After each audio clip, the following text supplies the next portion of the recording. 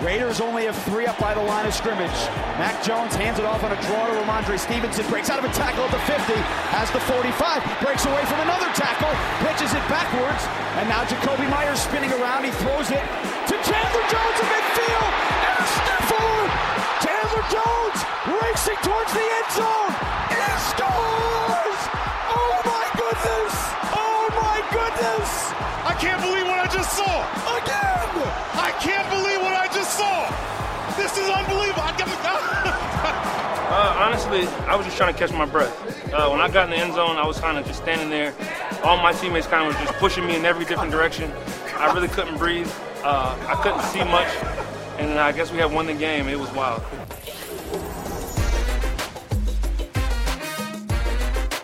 Fantasy Football Happy Hour with Matthew Berry, served by Applebee's.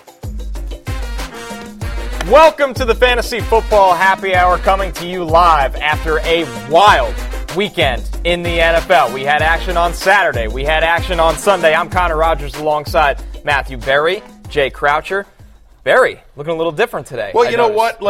Prior to last night's Sunday Night Football game between the Giants and the Commanders, I made a bet with Pete Domelatis, who is one of the producers here at NBC. He's a producer on this show. He also produces Sims Unbuttoned and a lot of other great shows here at NBC. He is a diehard, crazy Giants fan. And so we made a bet, a friendly bet, if you will, between two buddies about our respective teams playing on Monday Night Football. And the bet was that if the Commanders won, Pete was going to come on this show and read a poem that was kind of an ode to the Commanders. It was going to have to be a poem of his own writing praising the Washington Commanders. And I said that if I would lost, that I would come on and wear a jersey of the opposing team that won the game. And so I am honoring my bet for Pete. You know what? Give the refs the credit. Pete, listen, a bet's a bet, man. A bet's a bet. And so when you lose, you lose. And so hats off to the referees, to John Hussey and his crew. They won. It is what it is. You go out to the field of play and you try to do your best. Sometimes you come up short, and that's what happened here. The refs got the best of us. What are you going to do? And the refs, by the way, move into the 7th spot of the playoffs. They are now looking good for the postseason. I don't know if you saw Steve Kornacki on Football Night in America, but the refs now like an 85% chance to make the playoffs after their victory over the Washington Commanders. So congratulations all around. Let's hear from the Commanders after the game, their thoughts on the actual refs in this one.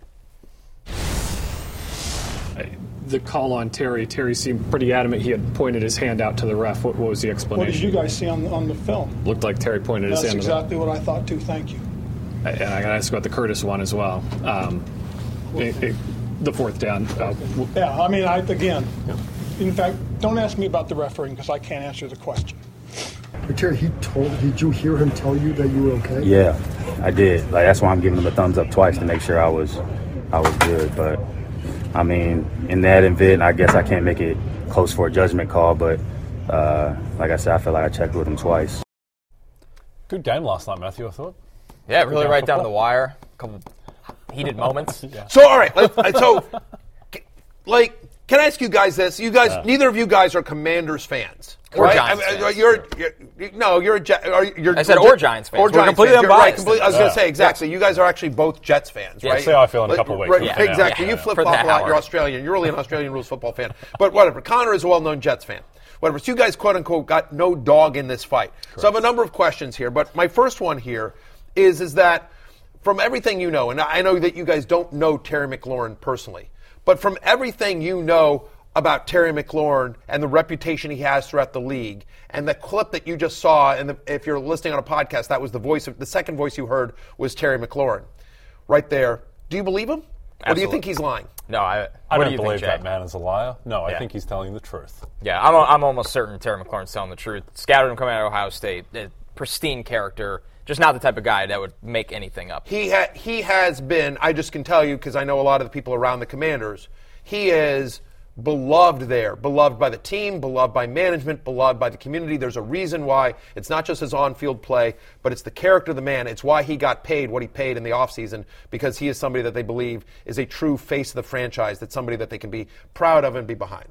And so when Terry McLaurin says, I thought I was good. I asked him if I was good. The guy said, move up a little. I moved up a little. And then I turned to him again. And I said, am I good? And he says, I'm good. And I give him the 2 thumbs. That's what he's saying. Like, and that's why I did the 2 thumbs up, because I'm good. And then they call the penalty. And then they take a touchdown off the board. Terry McAuley, who's a former NFL referee, who often gives the benefit of the doubt to the referees. He is our rules analyst here on NBC and Football Night in America. He was like, I wouldn't have called that. Terry McLaurin's like, I was told I was good. If you watch the play, and if you can go to my Twitter, you can see it. It's pinned to the top of my Twitter. They both give a thumbs up. Right? You see it right here. Here, for those of you watching it as well. Look at that. It's just circled. Like, he gives the thumb up twice. Okay, great. Like, and then here, Brian Robinson goes in for a touchdown that makes it within 2 points, right? Obviously hurts the Commanders, hurts anyone who had Brian Robinson on their fantasy team. I had Brian Robinson anytime touchdown as a bet, hurts me. I lose money on this play. There's a lot at stake with that particular play, and I'm sure I'm not the only one that had Brian Robinson in a fantasy matchup, that had him as an anytime touchdown bet, that had the Commanders plus 3.5, which was the in-game line. So a lot of implications to that, but that's okay, because all right, fine, whatever, it's a penalty. I mean, it's egregious. I don't get it. But then the next thing, then on 4th down, do we have this? Do we have this play when Taylor Heineke goes back to pass, and he's looking around trying to find Curtis Samuel, and he doesn't find Curtis Samuel. As you see it here on your screen, you're watching it here, right? So Taylor Heineke, he's running around, he's trying to look, he throws in the end zone. There's Curtis Samuel. Nope, the play is broken up. The play is broken up. And why is the play broken up? Because he's being tackled. He's literally that's like, by the way, in 25 states, that's assault. He's that close to this guy. He's all over Curtis Samuel. He's tackling. Can we take a shot of this? Camera 1, can we get in close of this? Because when we get to the video, look at that. He's literally, he's got his arms wrapped around him. I don't hug my mom that tight.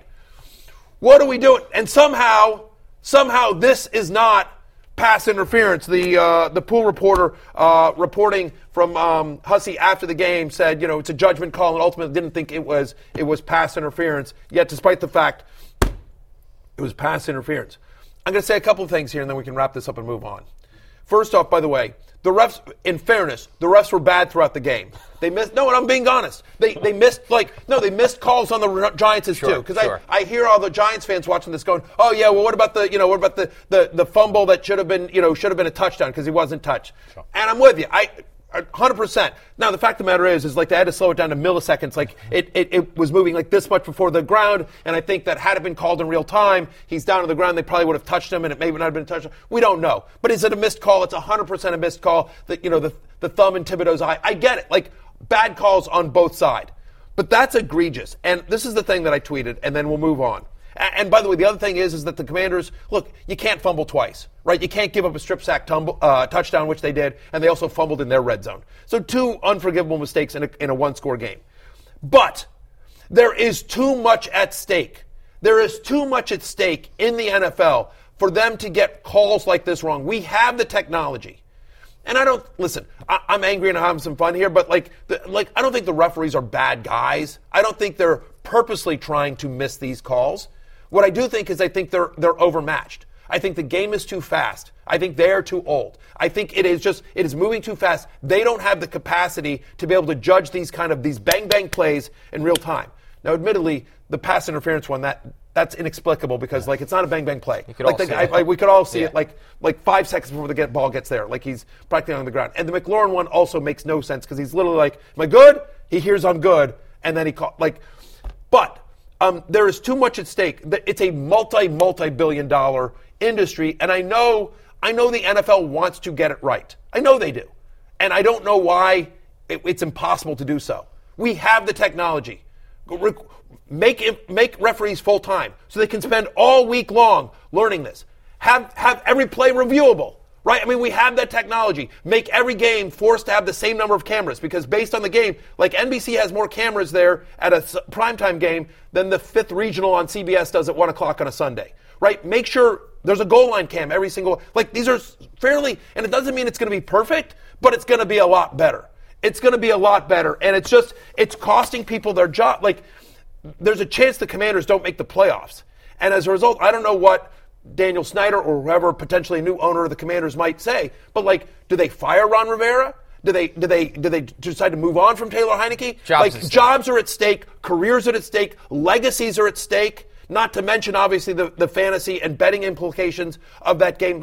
There's way too much at stake, way too much money, way too much real life stuff that is at stake in these games to us get it. For people to get it as wrong as they're getting it. And it's not just happening to the Commanders, right? The Minnesota game, it ended up not mattering because the Vikings ended up winning. But there were 2 touchdowns called back on the Vikings that should have been touchdowns. The Raiders game, the Patriots should not have lost that game. No. And I can't believe I'm sitting here saying like the Raiders got screwed by the refs because I feel like they always get the benefit of every call. But they did. It shouldn't have come down to that crazy play we started off with because Keelan Cole had his foot out.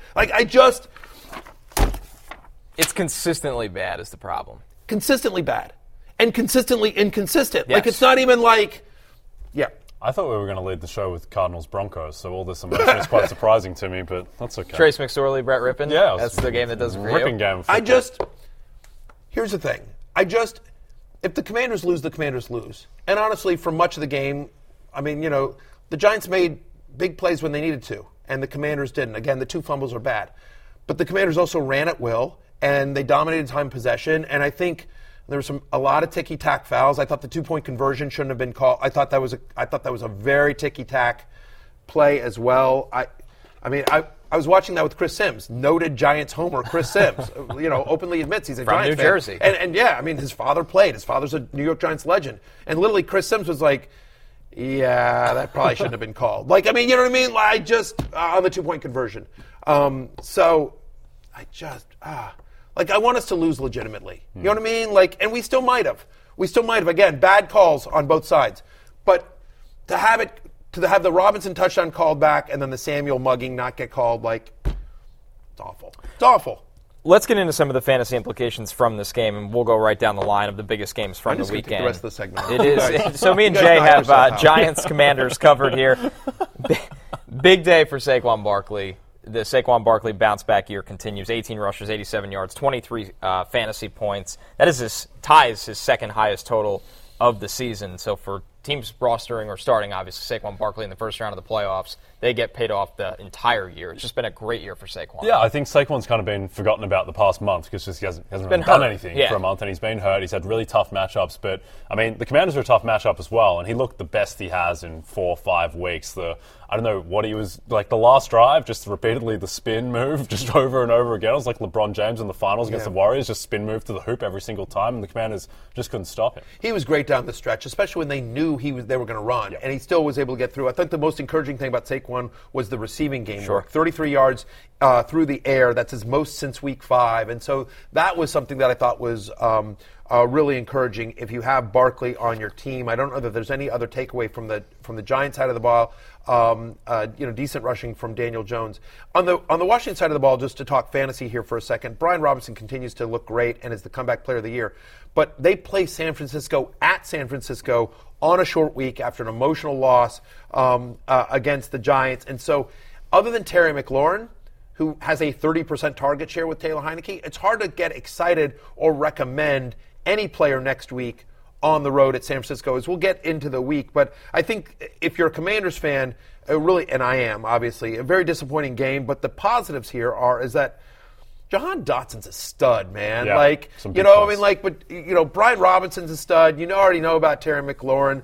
Dotson's just awesome. Solid play from Curtis Samuel and Antonio Gibson. Like, there's stuff to – I mean, that's the thing. We'll see if the Commanders make the playoffs or not, whatever. But the fact of the matter is like, they nailed that in the draft. Like, there are some real young building blocks to build around for the Commanders. So I'm just, as somebody who has Dotson in Dynasty, I'm excited. Chase Young coming back as well. Chase Young's coming back. It's not all bad for the Commanders. Yeah, the defense played fine. Like there were a couple of things where they gave up the 97-yard the drive and couldn't but at the end of the day they gave up 12 points. Yep. Well, you know what I mean? Like you can't. They gave up 13 points. They gave up a touchdown and 2 field goals. Like you can't blame the strip sack fumble touchdown on them. Like yes. At the end of the day, they held the Giants to 13 points. Like that should be enough to get a W in the NFL. Like yep. I can't put this loss on the defense. No, I can't. No, Kayvon Thibodeau was a monster. He was great. Great game. He was unbelievable. He deserves all the praise that he gets. Moving on to undoubtedly the most hilarious ending to a game we have seen at least this season. The Patriots lose to the Raiders. We showed the play at the top. I actually want to show the win probability chart just to show how out of control this game got. So we'll show that in a second. There it is. I mean, this game, guys, was just all over the place, and the Patriots lose on an egregious mistake with the pitch back at the end that goes right to Chandler Jones. It'll live forever. That play will live forever. It's the kind of quintessential Merriam-Webster dictionary definition of just an idiotic play. As you see it here, Stevenson makes a great run here, but it's a tie game, and so they're getting out, and so then he pitches it just before he goes down to Jacoby Myers. Jacoby Myers trying to hit Mac Jones, but doesn't get it to him. Chandler Jones is one who catches it. He just trucks Mac Jones. Poor Mac Jones gets posterized. It's like, I thought we were just taking a knee here. He was set up to die on this play. And then Chandler Jones, and this is one of those, I don't know what they'll call it, but this is immaculate reception. This is the catch. This is this is one of those, this is the tuck rule. This is one of those iconic plays that I agree with you, Jay, will live on forever. Just like the Stanford band, the Stanford cow that yes. the band is out of the field. Everyone knows, right? Everyone knows. Like I don't know what they'll call this. There's the Music City Miracle. Yeah. It'll be the Minnesota Miracle with the. I don't know what they'll call this, but the truck stick from hell. I mean, it's something, but. I feel bad for Mac Jones because terrible spot to be in. It was like DeAndre Jordan dunked on Brandon Knight, I think, and it basically left Brandon Knight. It was like basically that with Chandler Jones. Nobody stands a chance in that spot. Yeah. Nobody's. Right. But beyond all that, what gets buried in this game is Ramondre Stevenson has a monster game. For fantasy playoffs. Yeah, and I think there's probably some people that missed out on it, although if you listen to Fantasy Football pregame, we were like, we believe Stevenson's likely to play, and I'm rolling with him. But the fact of the matter is he came into the game questionable. He hadn't practiced all week except a limited practice on Friday. He was considered a game-time decision, likely to play, when Damian Harris had been ruled out, but people weren't sure if he was, and it was a late game. So I could see there probably were some fantasy managers out there that are like, I don't want to risk it that he doesn't play. I don't have a good pivot. I'm going to go with somebody else in an earlier game. And so they missed out on 24.8 fantasy points, just a monster game again. He scores the touchdown, 172. He also catches 2 balls as well. He had 68% of the Patriots running back carries. He's played 4 healthy games over his last 4 healthy games that he hasn't left the game early, and he's averaging 18.3 fantasy points per game. What's exciting is I think they tried him out. They were doing a little bit of a committee, right? Just 15 snaps in the first half for Ramondre. Pierre Strong and Kevin Harris saw some work as well. But then in the second half, I think they were like, okay, let's just ride Ramondre. 23 of his 43 snaps came after halftime. Looked no worse for wear, and they're home to Cincinnati, they're home to Miami, and then at Buffalo. Look, the Patriots like to run anyway as it gets colder, and especially, I don't know that there's anything that, they're going to continue to ride. Ramondre Stevenson is an RB1, regardless of matchup throughout the rest of the playoffs. Just an absolute fantasy monster. Yeah. I don't think there's too much to say about Ramondre. I think that on the other side of the ball, Darren Waller was relevant. I don't think anyone really knew what to do with Darren Waller, but he has a decent enough day, gets in the end zone, which makes his day. And I think that just with the dearth of quality at the tight end position, he's someone that you're just going to have to start next week. Yeah, I think that's right. I mean, I'll own this. Like I said on Fantasy Football Now, I want to see it first. Let's see it. Who knows what kind of playing time he's going to have. The report we got from Mike Florio on the show is that they wanted to ease him back in. And by the way, that's exactly what they did. He played less than half the snaps. He's basically split time with Foster Moreau. He had a single-digit target share, just a 9% target share. Now, it pays off because one of the 3 receptions he had was a 25-yard touchdown. But at the end of the day, if I told you he's getting a 9% target share, he's only going to catch 3 balls in this game, you'd have been like, I'm probably not going to start him. again, one of them a little bit of a busted coverage, and he winds up with a 25-yard touchdown, which is Darren Waller. I agree with you, Jay, because it's such a low bar to clear in terms of fantasy relevance for a tight end. You're starting Darren Waller here, but I don't think the analysis, I'll completely own when I get wrong. When the analysis is wrong in a lot of places, but I don't think it was necessarily on Darren Waller. The idea that Waller would score against one of the better defenses in the NFL against defending tight ends, which is the Patriots. They're really good in terms of limiting tight ends, and he's getting a 9% target share. Fluky is what it is. I literally said, I'm starting Chig Okonkwo over Darren Waller. That's what I said on Fantasy Field pregame.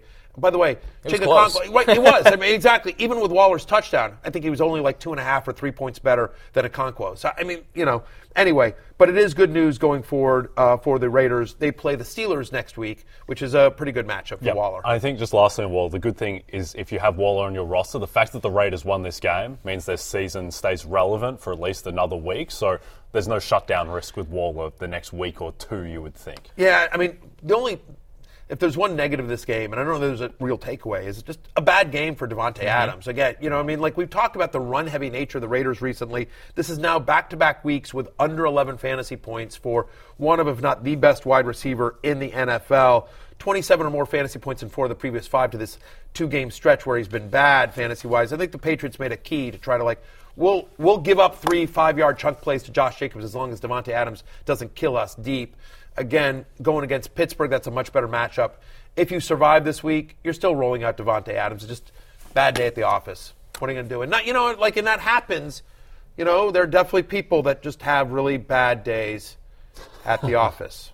It happens. It does. Some have bad weeks. Some have bad weeks. Some have bad seasons. Yeah. Some have bad seasons. Moving over to the Jaguars with the big upset over the Cowboys, and we're going to play back Barry Sunday bold prediction. Jaguars, my Swaguars, beat the Cowboys at home. Again, trap game. I think Dallas, they should have lost to Houston last week. They're playing on borrowed time. They're looking ahead to Philadelphia. My Swaguars, only 4-point underdogs to the Cowboys. I think Trevor Lawrence pulls off the upset here. Give me the Swaguars over the Cowboys, my bold prediction. And boy, did he. And as obviously this was a game that took a drastic turn thanks to Trevor Lawrence. A monster day. 4 touchdowns, over 300 yards. Trevor Lawrence continues his hot streak and his breakout as a potential top 10 quarterback in the NFL. Yeah, he looked awesome in this game. And some of they were down in this game and just again, looked like a franchise quarterback. When you watch this game, he looked like a franchise quarterback, made big throws, got hurt by a couple of drops and that kind of stuff. But since week 12, guys, Trevor Lawrence is the third best quarterback in fantasy football, right? He's now had 24 or more fantasy points in 3 of the last 4. Over the last 4 games, he leads the NFL in touchdown passes. He's got 11 over the last month as well. And so he now has back-to-back games with 300 or more yards, 300 or more passing yards, and 3 or more passing touchdowns. We are seeing Trevor Lawrence finally shake off all the Urban Meyer-ness that got sucked into him in year 1 in his rookie and becoming the franchise guy that we all expected him to be when he was the number 1 overall pick out of Clemson. Next week, the Jaguars are at your New York Jets, so that's going to be a tough matchup here. Short week. But I think, and on a short week, right, the Thursday night game, but I just think he's good enough and their weapons, and we'll talk about them in a second, and they're pass-friendly enough that I think, Trevor Lawrence locked in as a QB1, and if you have him in Dynasty, which I do, you're pretty happy about this. Think about, they get Calvin Ridley next year. This is a really good offense. Second year Doug Peterson, and they'll add Calvin Ridley to everything they've got going on. Things are looking up in Jacksonville. Yep. I think the great thing about Lawrence as well from a fantasy perspective is that the Jags' defense isn't good. It's not good, and so he's in these high-scoring games. He's having to throw, and he gets it's not a good matchup against the Jets, but at the same time, despite the Jags' defense being bad, Zach Wilson can't move the ball, and we'll get to that at some point, but the Jets cannot move the ball. It's not like the Jets are going to have 40 minutes time of possession, so you'd expect Lawrence, even with the tough matchup, to continue. You have to start him at this point. Yeah, you absolutely do. And by the way, this is how annoying, here's how annoyed I was about last night's game. I was upset after this weekend, because also I had some tough fantasy luck in terms of, I played against Zay Jones in a couple of weeks, and we'll talk a couple of leagues, and we'll talk about this. But I'm just... so I nailed that bold prediction. That's a really good bold prediction. The sound you heard was my bold prediction from Fantasy Football Pregame, predicting the Jaguars to beat the Cowboys. Pretty good bold prediction. I can't even enjoy it. You know what I mean? I went 2-0 on my my BetMGM breakdown bets on Sunday Night Football. It's great. Can't enjoy it. I'm so miserable and upset about football this weekend. It just That's all right. Taylor Heineke anyway, lead you to the whatever. playoffs. Beat San Francisco. If there is one thing, yes, I played against Zay Jones, and I wish. Why do I have to be so smart, Connor Rogers? Because he was in the love list. He was in the love list. I wish. Why couldn't this one have been one of my wrong calls? But no, I had to be right. He's now got 4 receiving touchdowns in the last 2 games. Since week 10, he's averaging double-digit targets here. He's really good. Huge factor in the red zone. Huge factor in the red zone. You don't expect 3 touchdowns, obviously, that's crazy. But the fact of the matter is that it's a very narrow target tree in Jacksonville. It really is Christian Kirk and Zay Jones with some Evan Ingram sprinkled in. And so given the elevated play of Trevor Lawrence, to your point about the fact that they're getting into these shootouts because the defense has struggled, Zay Jones very viable going forward. I don't think 3 touchdowns is a fluke, but the production isn't. There's a reason why he was on the love list last week. Yeah, they've got a ceiling now as an offense too where, all of these guys produced. They all had good games. Jones, Kirk, Ingram, Etienne, Lawrence, they all had good games. So, the Jags, I think you just have to treat them as an elite offense going forward. Absolutely. And Zay Jones just continues to be an absolute target monster. On the Dallas side of things, even in the stunning loss, a solid day for the backfield. Both Tony Pollard and Ezekiel Elliott with good days on the ground. Tony Pollard had about almost 15 fantasy points. Zeke had 15.1 fantasy points. Here's the splits right here, guys, from yesterday. This is a committee or a duo they're both being effective right now. They really are. Pollard's the more effective guy, but Zeke's getting the touchdown. He's now scored in 7 straight games, and so he needs the touchdowns to really pay off, but he's getting them. They're a highly efficient offense that's going to be scoring a lot. They love Zeke in the red zone, obviously. Since week 11, he's a top 10 fantasy running back. He's now had 18 or more touches in 3 straight games. Cowboys, really big matchup this week against Philadelphia. So Zeke and Pollard obviously will be involved. Pollard's a top 10 guy.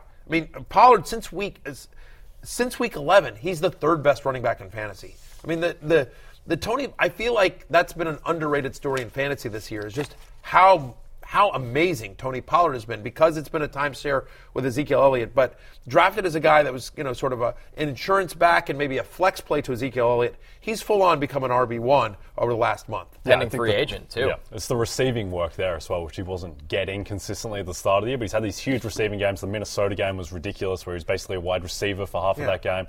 And now, like you said, big matchup with the Eagles. Cowboys, 1.5-point favorites in that. Not a lot of respect for the respect. That's Eagles. Insane. Yeah, I like Give me the Eagles. Eagles getting points? Yeah. Eagles should be favored. That's going to move. I feel like by midweek. 100%. People like the Cowboys. That's true. The Cowboys have a big market. Yeah, Eagles are the Cowboys that good? Are we sure the Cowboys are that good? I thought they were a month ago, but now, after their recent results, squeak home against the Texans, and I know the Chiefs squeaked home as well, but I think the Chiefs played a lot better against the Texans than the Cowboys did, and then they give up 40 to the Jags. Yeah. 100% agree with everything you just said. Like that. Smart guy. Yeah, he is a smart guy. 100%. Speaking of those, would you like to be a referee in the NFL? I was going to say, join a ref the next game. Yes, I do. There's a job for you on deck. I will give you this in the jersey. I'll give you this jersey in the break. Speaking of those 1-11-1 Texans that continue to just be annoying, they just hang around in games. They hung around for the Chiefs all the way to overtime. How are the Texans against the spread this year? I bet you they're pretty good. They went through a good stretch. Certainly they've covered the past 2 weeks with ease. Monster spreads. Double digits. Yeah, unbelievable. Almost double digits this week. Yeah, I do think this one was, the Chiefs, they fumbled 3 times. Yes, some flukiness. They missed the field goal from Butker to win it. I think Justin Watson dropped was it he who dropped the 50-yarder? Yeah, so it was it could have very easily been a 20-point loss because Mahomes did whatever he wanted in this game. 35 of 41, 2 touchdowns, spreads it around. Jerick McKinnon. That's the story of this game. Absolutely. Apparently the second coming of Tony Pollard. Jerick McKinnon just out of his mind again. I tweeted this out, and I was half being serious, but Jerick McKinnon is becoming everything we hoped CEH would be. And they're obviously very different running backs. McKinnon's a little bit smaller, but the fact of the matter is that they're using him massively in the passing game. He's just, he's getting a ton of targets. Last week I sort of thought, well, the touchdowns were a little fluky. The flip to him, and then he just races down the sideline, everything like that. But the fact of the matter is that his snap rate has increased for 4 straight weeks. He actually outsnapped Isaiah Pacheco 48-27. He actually had all 4 goal line carries in Week 15. He now has back-to-back games with 32 or more fantasy points. You see it there on the screen. Not Dalvin Cook, not Derrick Henry, not Christian McCaffrey. Jerick McKinnon is your number 1 running back in fantasy for the 2nd straight week as we head into Monday Night Football. And I wonder if it's a couple of things. Number one is that, listen, you earn more time on the field, right? You produce and they keep going back to you. I also wonder this is somebody that was in their system last year that was a key for them in the playoffs. And maybe they just know, look, he's really good when he's out there, but he's struggled with injuries. And so, you know what? We don't think he can be a full-time back throughout a 17-week NFL season. And we feel pretty good about our chances of playing at the postseason. So we're going to use him sparingly throughout the season. And then as we start getting closer towards the playoffs, we're going to increase his usage and really lean on him. And that's what they've done the last 2 weeks. And I don't know why they would go away from him because it's working in a magnificent fashion. Yeah, I've always enjoyed Mr. McKinnon's work. Sure. He's always just been rock solid. And I think there is an element, too, as you get closer to the playoffs. Are they really going to be rolling with Isaiah Pacheco, a rookie in pass protection in the receiving game? McKinnon's just so much more solid. I think even if he doesn't have Pacheco's explosive upside, why wouldn't this continue? He's become he's obviously already the passing down back on a team that throws a lot. But the fact that they're using him at the goal line, the fact they're using him between the tackles, to me, that's the eye-opener. Yeah, he's got two huge things going for him. He's a veteran, and you want veterans out there in key playoff games, and he's got speed. Yeah. He's got speed as a pass catcher, and this is a team that's been looking to get more speed on the field. And then you look at Pacheco, fumbles in the second quarter, snap rate's down. He's the kind of the guy that in between the 20s to get the ground attack going. It feels like the value is starting to go the wrong way, maybe a little bit of a rookie wall. He's kind of having the season, well, not really, but there's elements of what we thought Miles Sanders' year was going to be like that I think are kind of infecting Isaiah Pacheco at the moment, where it is between the 20s. He's not getting the goal line carries. He's not the pass-catching back, so he kind of needs to break one. Yes. He needs to break one outside of the red zone to have a really big day. Yeah, look, since week 10, he's running back 26 on a points-per-game basis, and that sounds about right, which is basically he's a touchdown-dependent flex. Now, I think more often than not, he gets in the end zone because they like him and they use him between the tackles, and it's a team that's going to often be scoring position. It's his sixth straight game with at least 15 touches. So you're telling me, hey, you can start a running back that's going to get 15 touches on the Chiefs? You like those odds, generally speaking. So again, he wasn't terrible. He just, against the Texans, he should have had a much bigger day. And honestly, I think McKinnon had the day we thought Isaiah Pacheco was going to have. One of my shot-for-shots on Fantasy Football pregame was Isaiah Pacheco will have a top 10 fantasy day, 100 yards and a touchdown for Isaiah Pacheco. What I meant to say was Jerick McKinnon. So, if we could, whatever. I pulled a lot of names. Exactly. I pulled a John Hussey. I screwed up. I think the issue with Pacheco is the Chiefs haven't been blowing teams out, and that was a huge part of his appeal, that he was going to get these garbage time touchdowns. Right. They're 2 touchdown favorites. Yes, but it just hasn't happened. They haven't really blown anyone out since, ironically, they blew out the Niners in San Francisco at 21, which is really weird that they can blow out the Niners but not the Texans, but he's still providing value. Yeah. Our last game on the opener here, guys, Bucs-Bengals. Everything looking great for the Bucs in the first half. They completely melt and turtle in the second half. It looked like Joe Burrow was going to ruin some fantasy playoffs for people with his first half, and then he hits the touchdown to T. Higgins, and everything kind of took off from there. Yeah, 1,000%. This was a weird game. Very strange. It was very weird because just fumbles for fun. Yeah, it was literally the tale of two halves here, where it's just all Bucs and then all Bengals. Yep. So really quickly, but let's stay on the Buccaneers side of the ball. And here's the positives for us in the fantasy world: signs of life. Brady, a really good fantasy day, at least for him, right? 3 touchdowns and over 300 yards. He does have the 4 turnovers, which is tough, which limits him. But still, more often than not, 300 yards and multiple touchdown passes, that's the Brady we expected to see. He's now had multiple touchdown passes in 4 of the last 5 games. Great game from Chris Godwin. We expected that. Mike Evans, a usable still doesn't get in the end zone, but still finally a usable game for Mike Evans. Out of nowhere, Russell Gage comes up with 2 touchdowns. I think that's fluky. But I do think if you've been hanging tough with Mike Evans, you feel good about this. And I think Tom Brady, semi-viable, especially, by the way, their next Sunday night at Arizona. I do think Brady is viable next week against the Cardinals. Yeah, I actually, even though they lost by 11 and they blew a 17-point lead, I feel a lot better about the Bucs than I did kind of yesterday morning, just because of the way they moved the ball against a good and improving Cincinnati defense. Brady, yes, it wasn't necessarily the most efficient, but he was over 7 yards per attempt, which he hasn't been every week. So I like them -4 against the Cardinals, and that's a good way to spend your Christmas night, betting the Bucs -4 against the Arizona Cardinals. Right, with us here on NBC. That's the Sunday Night Football game right here on NBC. NBC and Peacock. I'm a company man. Tyler Boyd gets in the end zone. He's now had at least 5 targets in 8 of the last 9 games. So in games in which teams struggle against the slot, which Arizona somewhat does, I do think Tyler Boyd's interesting. And T. Higgins, if he survived last week in T. Higgins' goose egg, he makes up for it. 5 for 33. He gets a touchdown. Plays 80% of the snaps, which I think is important given the health questions. He's now scored a touchdown in 3 straight games that he's played. I don't think he can count last week as a game that he played. But the Bengals did what the Bengals do after a rough start. They turned it on. Yeah, Burrow spread the ball around. All 3 wide receivers get in the end zone.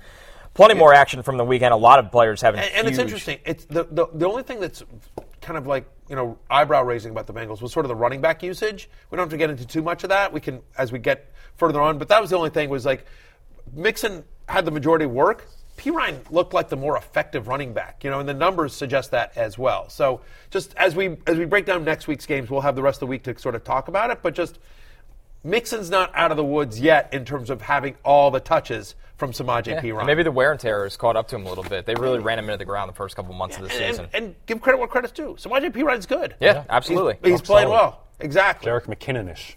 Very, yes. Like a young Jerick McKinnon out there.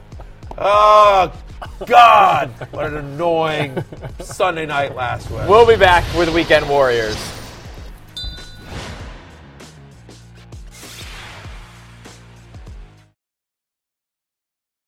Great to win, great to come back. I had no idea it was the largest in NFL history.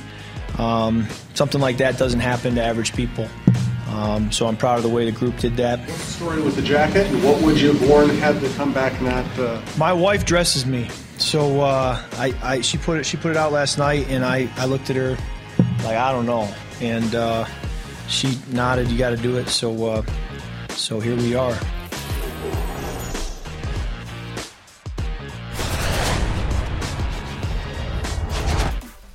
That was the voice of Kirk Cousins talking about the ridiculous jacket he was wearing post-game. Look, my wife said you got to do it, so here we are. Speaks for every husband in America. I feel you, Kirk. I feel you. She put out the ref jersey for you today? She's like, listen, I got something for you. Yeah, my wife was pissed too. She gets it. She's angry. She was angry. I like Kirk Cousins says that doesn't happen to average people. I feel like I definitely wouldn't have made that comeback, and I'm pretty much an average person. I don't fit into the Justin Jefferson, Kirk Cousins mold. Yeah. Good for you, Kirk. Good win. A massive game for Kirk Cousins, 35-54. I feel like all of this was in the second half, by the way. 460 yards, 4 touchdowns, over 30 fantasy points. And a lot of that was due to a massive game from not Justin Jefferson, but KJ Osborne. And Kirk Cousins had a lot to say about Osborne after the game. KJ, I thought, was phenomenal today. He's a guy that he could do that every week. But you've got Justin, you've got Adam, you've got TJ, you got Dalvin, you got Alex Madison. And so it's been hard to get him the football as much as he deserves it and has shown the ability to deserve it. So he's a guy that all season long I've kind of felt, we need to get him more targets, get him more opportunities because he's the real deal. It's just been hard to get him as involved as he was today, and he showed it today what he's capable of. I have total confidence in him to be an elite receiver in this league. I've been saying this for a few weeks now, but I think Justin Jefferson's been holding back KJ Osborne this whole time. And, and they need to stop throwing the ball to Justin Jefferson. Yeah, I mean, look, there's a bunch of crazy things. I mean, you never know what can happen in the NFL. As we sit there, for those of you, we have a screen up of the fantasy wide receiver leaders in Week 15 in the first round of the playoffs. So Zay Jones, KJ Osborne, 1 and 2, just like we drew it up. Russell Gage at 5, Noah Brown at 6. Jahan Dotson at 9. I mean, again, you got Jefferson and A.J. Brown in there, and Godwin and Tyreek, and Waddle, of course, at 10, but still, just unbelievable. I played against a guy that, I just had the worst. I played against a guy that started Osborne against me. I played against a guy that had Zay Jones and Jalen Waddle. Just stupid. What are you going to do? So, about the Vikings game, 2 things here. Specifically, again, sort of a perfect storm. Down big, but in a dome environment against a defense that was playing a little bit over its head.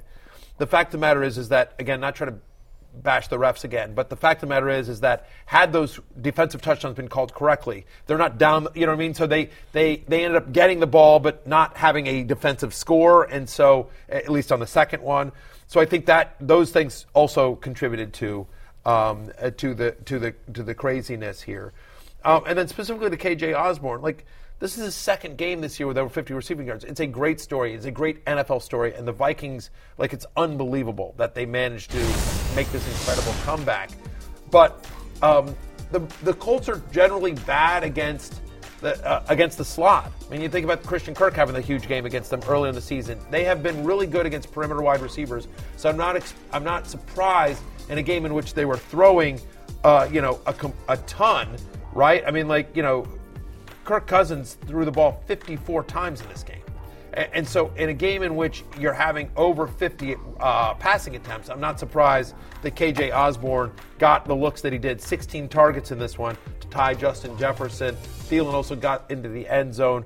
But Kirk's right. As long as all those guys are healthy, right? Like KJ Osborne, it's a great story, but I can't imagine that you're starting him in the fantasy playoffs. I wouldn't expect this next week against the Giants. No, and there's a very weird line in that game. The Vikings are only 3.5-point favorites at home against the Giants, which to me is way too small. The Giants are not very good. They played all right last night, but I don't know. There's this thing of like, oh, lol, the Vikings are frauds. Like, the Vikings are fine. They're a good team. They're a solid team, and they're more than 3.5 points better at home than the Giants, I think. I think that'll close 4.5. Yeah, that's a weird one. I could see them being 3.5-point favorites if the game was in New York. Yes. Yep. But the game being in New York. Anyway, that was a weird one. By the way, for those of you listening at home, I'm now changed into a Saquon Barkley jersey. I am honoring my bet. The Commanders did lose to the Giants. I bet, Pete, that I would wear a Giants player jersey on the air. Matthew. So, man of honor. So there you go. Even though, again, I think there should be an asterisk by that victory. The fact of the matter is the Giants did win, and I'm honoring that. So I will wear Saquon the rest of the show. Continuing with our weekend warriors, J.K. Dobbins looked healthy, guys, and that's the most important thing. J.K. Dobbins on only 13 carries, 125 yards. We know the Ravens, without Lamar Jackson, were going to have to find something in the running game from the backfield, and Dobbins explodes in this one on the ground. He did, and he looked, to your point, healthier, because he was explosive the week before, but then also was limping around a little bit, but he looked better in this game. I don't know how the Ravens didn't win this game, let alone cover the spread. It was very, very strange, and I think there was a thought, like there was a lot of things swirling around. Why didn't they just run the ball more? They're averaging 7 yards per carry. Well, the thing is, like, if you are running the ball more and more, then the other teams will start to load up to stop the run. So I think that was an element, but certainly Dobbins is the guy you want in this backfield going forward, and they have a very favorable matchup against Atlanta coming up. Yeah, they really do. Nearly 5 yards before first contact, so getting great blocking as well. They've got the run game really going. And, it's not like Edwards was bad.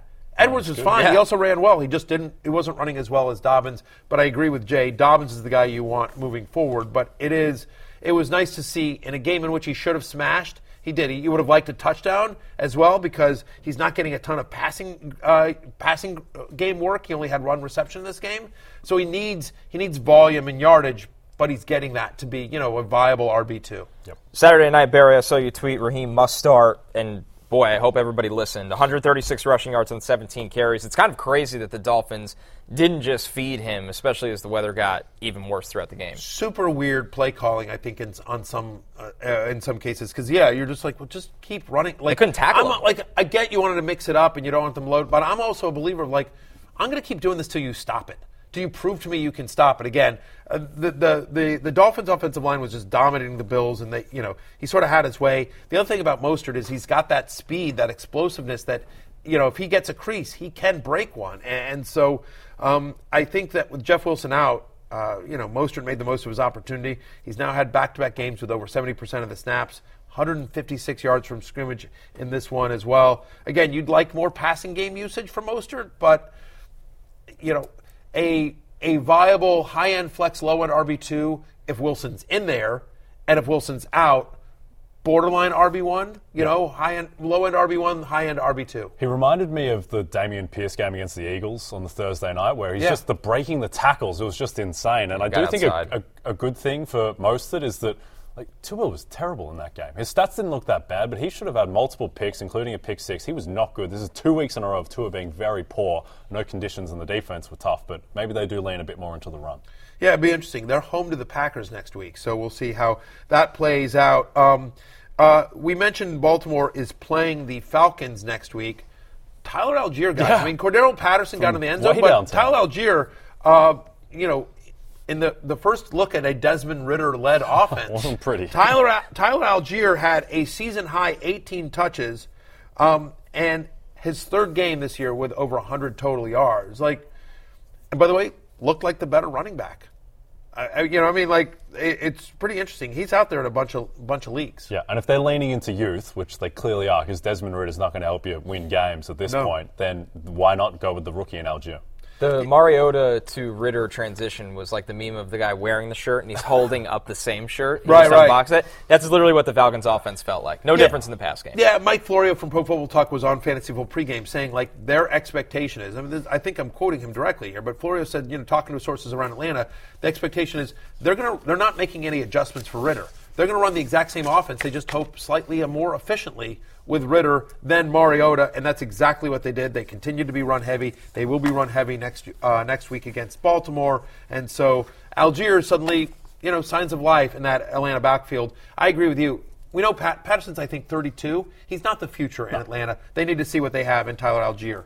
To the game that Jay's been dying to talk about, Broncos-Cardinals, his favorite game of the weekend. That's Tracy right. McSorley, Brett Rippon, but the story was Latavius Murray. Yeah, Latavius Murray, the featured superstar of an NFL offense in 2022. It's beautiful to see. Great story. Latavius Murray, I mean, he's the guy that they're giving work to. They don't want to throw the ball, certainly not with Brett Rippon, maybe not even with Russell Wilson. And, as you can see, he went off against the Cardinals, 24 carries, 130 yards, gets in the end zone, 20-plus fantasy points. What more can you want from Latavius Murray, Matthew? Well, look, we expected him. I mean, he made the love list this week because we expected massive volume, and that's exactly what Latavius Murray got with the 25 touches and positive game script as well, obviously. It was a good matchup. Marlon Mack. I mean, by the way, every time you think you're done with Marlon Mack, he shows back up. He also cashes in a touchdown. By the way, he ran well as well, 5 for 37. I mean, he averaged over 7 yards a carry. He also cashes in a touchdown. They're using Marlon Mack basically in the Mike Boone role. He caught 4 passes. So in deeper leagues, potentially Marlon Mack, who will, they'll be at the Rams next week on a weird game. Really weird game. Oh my God! But I mean, the Rams, ugly of the Broncos, ugly. Game's pick. Market doesn't know what to do with it. Really brutal. Factually truck, but in all the games that he's played with Denver this year, Latavius Murray is averaging 16 touches a game. He is a volume-based RB2 and will continue to produce. I think you can trust what you're seeing here. They can't do a lot in Denver, but they can run the ball, and Latavius Murray is getting the volume to make him viable. It's hard to believe he started the year on the practice squad compared to the role Latavius Murray is in right now. It's his team. Well. It's his team. Yeah, 1,000%. I mean, you spend $250 million on a quarterback, and then your offense features a running back you literally claimed off waivers. Yeah, Latavius Murray. Yeah. All right, we're taking a break. When we're back, speaking of that scenario, Sunday Scaries when we return. You know who's not a Sunday Scary? Deontay Johnson. 48% target share.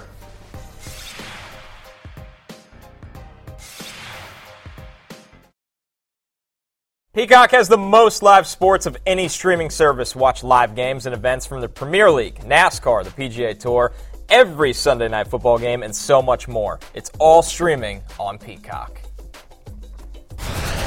Sunday Scaries, toughest part of the show, fellas, and you got to start with Jonathan Taylor. Not just a brutal day for fantasy, but it might be the end of the season now for Jonathan Taylor. Yeah, reports are that it's a high ankle sprain, and given the state of the Colts season, no reason to bring him back. So it feels like they're going to shut him down. Expectation here is it would be, Deion Jackson and Zach Moss as well. We'll get more into this tomorrow during the waiver wire show. But just a disappointing season for the number one overall pick, consensus-wise in fantasy. Yeah, I think you just got to write it off. He'll be a top 3, top 4 pick next season, I would have thought, going into the year. And, it brings up questions about Zach Moss and Deion Jackson. Zach Moss had 24 carries against the Minnesota Vikings. It's unbelievable. In this economy. Yeah. I will say, I just want to point this out. I think it's important. And you can, hindsight being 20/20, but I do remember getting a tremendous amount of pushback and I can't believe, no way on Chris McCaffrey. I'm out on him. Yeah, I don't. Why would you ever rank him second? Why would anyone ever take him first? He's always injured. No way. I don't want to touch him. Give me the safety of Jonathan Taylor. Okay, how it goes. Just obviously, who would you rather have right now, right? Yeah. I mean, so it's just again, it's injuries are generally hard to predict. Yeah, I mean, I think we said this after week 3 or 4, and I think it was probably the right call, even though it hasn't worked out. But Cooper Kupp probably should have gone number 1, right? And he just gets hurt and it all falls apart, but he might have been the pick you should have made. But again, it just goes to show you, right? Again, right? At one point in the season, we could have done the redraft. We've said you're taking Cooper Kupp number 1 overall, and yet, again, he's been out of the league and hurt. So that's been tough. A guy that said, "Do not draft me." He tried to warn everybody, and he was pretty good all year, but did not have his best weekend. Miles Sanders, 11 carries, 42 yards, has the fumble. Nothing working in the receiving game for Miles Weird Sanders. game for the Philadelphia offense. Like Jalen Hurts, he has the 3 rushing touchdowns and is amazing on the ground, but he didn't do much through the air at all. And Miles Sanders, 11 carries, 42 yards, 1 reception for negative 13 yards, 1.9 fantasy points, and what looked like it was going to be a really good matchup against the Bears, Matthew. Absolutely brutal. This should have been a smash spot for Miles Sanders, and it just wasn't, given the matchup, given how that the Eagles were 9-point favorites in this game. We expected them to be run heavy, and I will say, again, you mentioned Jalen Hurts has 3 rushing touchdowns in this game. I think if Sanders gets one of them, the narrative changes on him as well. So Miles Sanders tried to warn us about this, right? Don't draft me, because he knew his role as the offense. And we talked about this in the preseason as well. One of the reasons why you would fade Miles Sanders is because, hey, he's got competition for goal line touches in Jalen Hurts. And they like to use Boston Scott occasionally and Kenneth Gainwell as well. So that was baked into his ADP. It's obviously a very disappointing game, but if you drafted Miles Sanders, you're still very profitable based on where he was going, because that's why he was drafted, is because there was questions about his touchdown equity. He still, despite the fact that he didn't get in the end zone, he had under 2 fantasy points. He is still, as we enter week 16, he still has 21 carries inside the 10-yard line, 21 carries in goal-to-go situations. That's 5th most in the NFL. The challenge, of course, is that Hurts has the 3rd most carries inside the 10-yard line, which is one of the reasons why Jalen Hurts was my fantasy ride or die at the beginning of the season. He's running back 15 on the season, and I think that's right. Like he's not involved in the passing game. He's an RB2 that you hope gets into the end zone. He still exceeded expectations. 1,000%. This is you. While it's frustrating because it happened in week 15. If you drafted Miles Sanders, this is what you signed up for. Yep. And look, I'll own it. Like, he was on my love list. Like, I thought he was going to have a smash game. He didn't, unfortunately, but I'm not panicked about it. This is what you signed up for with Miles Sanders. Yep. Connor, do you want to talk about the Jets offense? If we have to. Yeah, you want to talk about Bam Knight? The last one, the bandwagon loses a wheel this weekend, fellas. Bandwagon, 13 carries, 23 yards. Here's my take. Not only did he get banged up in this game, the Lions literally said, Zach Wilson, throw against us. We are putting everybody in the box. That's not Bam Knight's fault. But that doesn't mean it's the Jacksonville Jaguars are going to do anything different on Thursday night for Bam Knight. 1,000%. I think they'll be less successful than the Lions. I mean, the Lions have been, we talked about this, coming into the games, the Lions were a top 8 run defense over the last month. They've gotten a lot better. They've gotten a lot better against the run. And so I was surprised and maybe it's just they didn't want to challenge Zach Wilson. They want to keep it simple. I was surprised they didn't use him more in the passing game. Me too. Bam Knight. We'll see about hopefully he's healthy for Thursday night against the Jaguars. But assuming he suits up, I still think he'll be fine. Better days are ahead for Bam Knight and all of us on the bandwagon Thursday night against the Jaguars. Against my Swaguars. It's me versus you Thursday night. Yeah, it is. Yeah, it's me versus you. Me and Connor versus you. Yeah, pretty much. Yeah. I'm worried about Zach Wilson just submarining that offense entirely. It was very, very ugly. You and all of Jets Nation. So, I thought he showed moments. Sure. Yes, absolutely. Yeah. It's just the roller coaster. He could have had 4 picks. Picks. Yeah, no. I'm not saying it was all pretty. I'm just saying it also wasn't all a disaster. Had some big throws. And previous starts have all been disasters. Yes. So I'm just saying there's at least some positives there. Mr. Brightside over here. All right, when we're back, we're looking at our Monday Night Football props, thanks to our friends at BetMGM.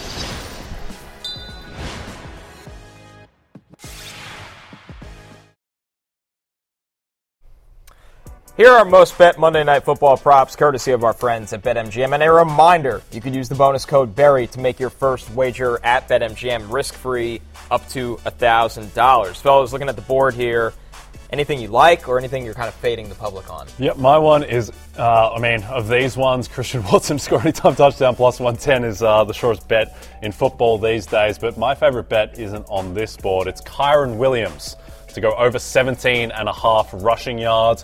Not a great deal of science on this one. I just think that they're going to give him more carry. The Rams, their season's done. They're not making the playoffs. Against a bad Packers rushing defense, he probably only needs 4-5 carries to go over 17.5. Yeah, I'm not convinced they're all in on Cam Akers, who hasn't looked great. Why would you be? Exactly. I'll give you two here. Give me Aaron Rodgers over 1.5 passing touchdowns again. 2 weeks to prepare for this game, off the bye, at home, Lambeau, primetime game. Rodgers has multiple touchdown passes in 70% of the games this year. Rams have allowed 3 touchdowns in 2 of their past 4 games. So I like over 1.5 touchdown passes. And I also like Christian Watson, over 47.5 receiving yards. He's had at least 48 in 4 straight games. Rams have allowed 70 yards to a wide receiver in 3 of their past 4. I'm looking at a low bar here. Ben Skoranek, over 2.5 receptions. He had 8 targets with Baker Mayfield last week. So Skoranek can't get to 3 catches, guys. I like it. I'm retiring from the prop game. There you go. You heard it right here. I like that. You never feel excitement like a Ben Skoranek over. Yeah, that's where this game is. On a Monday night. Yes. Monday night Close football. to Christmas. Baker there Mayfield. You go. Well, hopefully there's no refereeing drama. It's closing time, which means you don't have to go home, but you can't stay here. For Jay Croucher and Connor Rogers, I'm Matthew Berry. Good luck tonight. I hope your Monday Night Miracle comes through. We'll see you tomorrow. Peace out.